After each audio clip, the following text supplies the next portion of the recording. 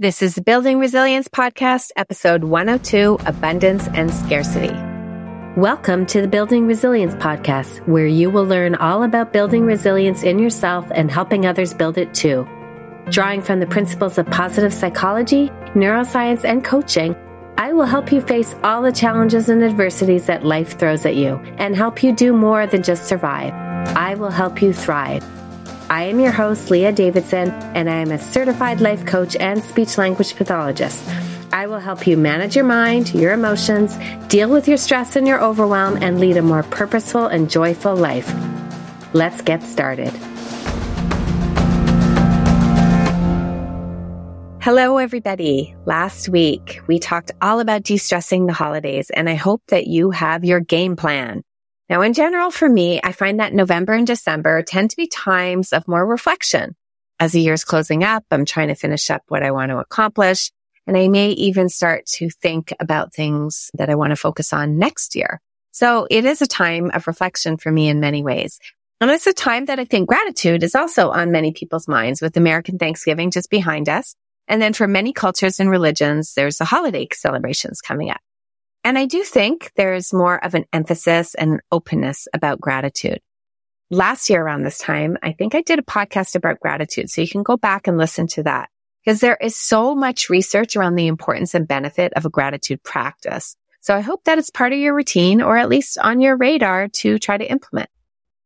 But I think there's a related topic, a cousin to gratitude, is abundance. And that's what I wanted to talk about today.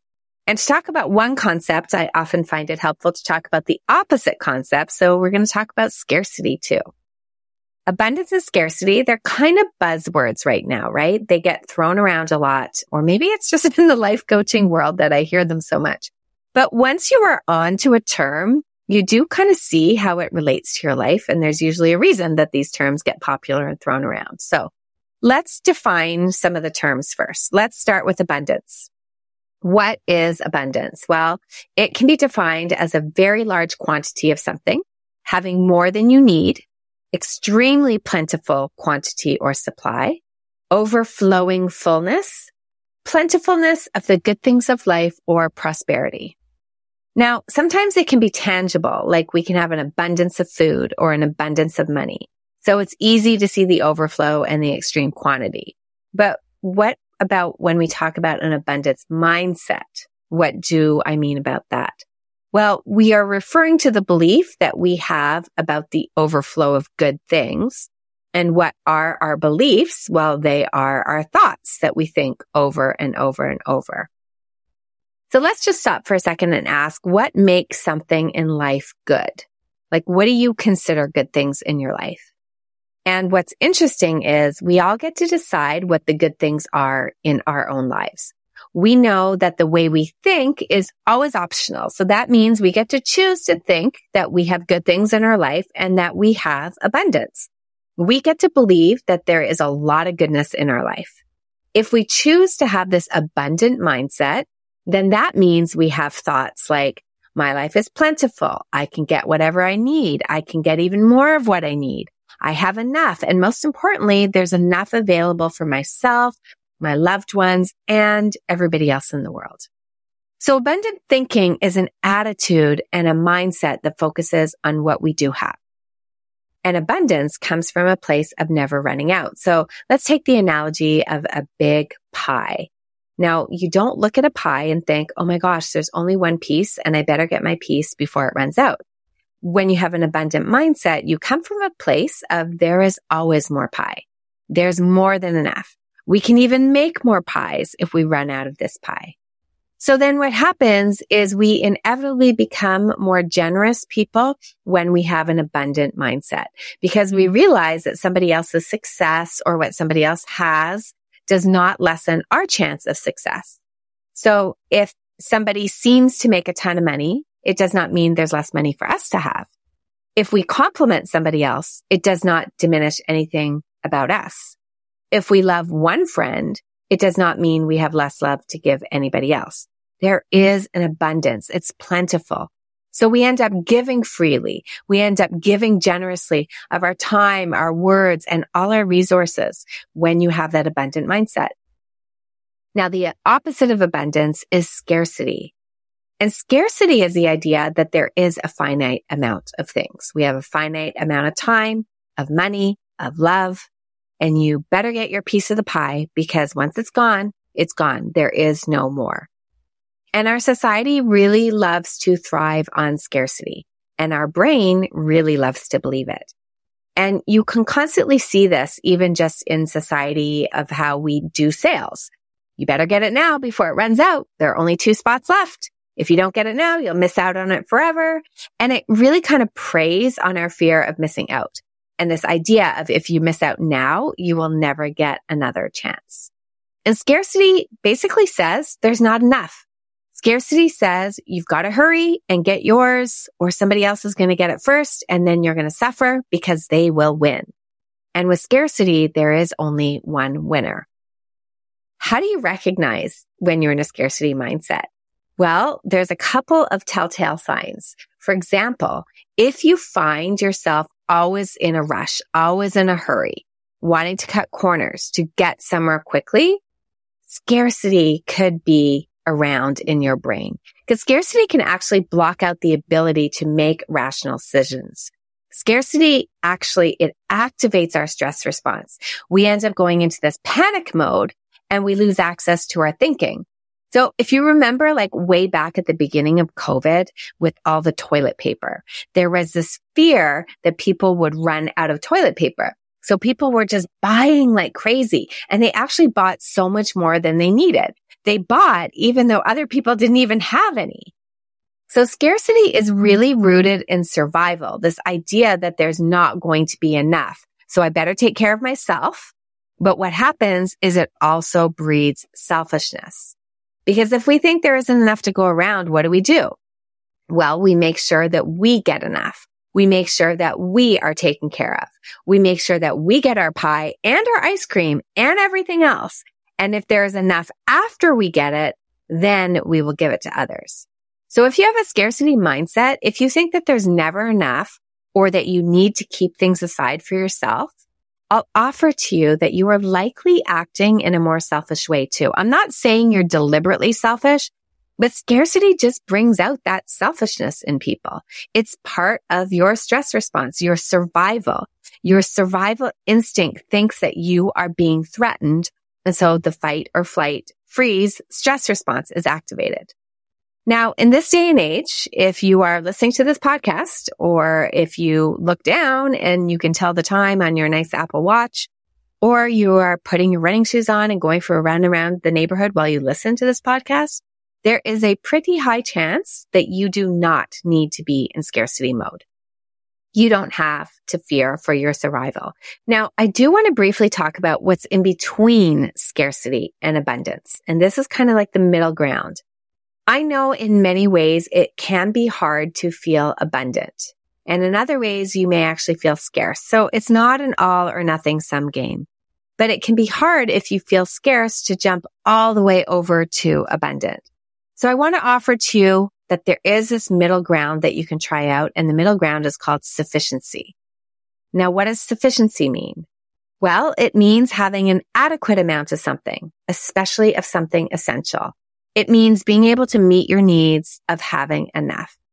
So play around with that. If you feel that there are some areas of your life that you do not feel abundant, are you able to get to a place of sufficiency? And I know that that is what has really helped me. Sometimes when scarcity slips in, I am not able to run all the way over to abundant.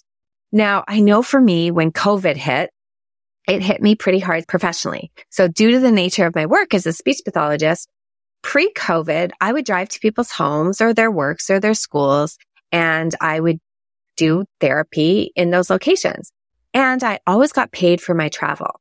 So when COVID hit, there was no travel. I lost about half of my income. And I fell in that gray zone as self-employed. And so there was nothing from the government for where I fell in Canada. There was some support for a lot of people, but I didn't qualify even though I had lost half my income. And it was kind of hard for me not to go to scarcity. It was really hard for me to see everything go down And then actually since then, I have stayed virtual. So it has never technically recovered in the same way. So getting to abundant in that area for me was a challenge. Whether you think or not, if you can objectively look and say, oh, Leah, well, totally your life is filled with these blessings and abundance and so forth. That's not what it's about. We're talking about being able to do that for yourself. And it's very hard when you get into that scarcity mode. You get into that fight or flight and you have that stress response. Remember, with that stress response, it's very hard to be thinking rationally. So for me, it was too big of a jump. So I worked on a couple things. I worked on getting to a place of sufficiency for both my work and my finances. That I have sufficient number of clients, I have sufficient number of finances, I'm okay, I have enough, my survival is not threatened, I will be fine, my needs are met, and sufficiency was much more accessible to me. Now, I also tried to work on getting to abundance in other areas of my life. And where I found, it's much easier to get to abundance there, I focused on that. And then what happens is when you feel abundant in one area of your life, it's much easier to then channel that feeling of abundance into other areas. So there are likely areas of abundance in different parts of your life. Maybe it's an abundance of faith, an abundance of friends, an abundance of love. Maybe there is an abundance of more tangible things, of resources, of supplies, or toilet paper. And I want to encourage you to start noticing that abundance in your life.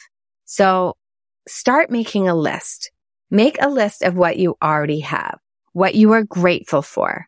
Recognize that so much of what you think you want or you need in your life, you actually already have. And focus on that abundance. Enjoy it. What are the blessings in your life? And remember, it truly is all in your thoughts. You just get to decide to think abundantly.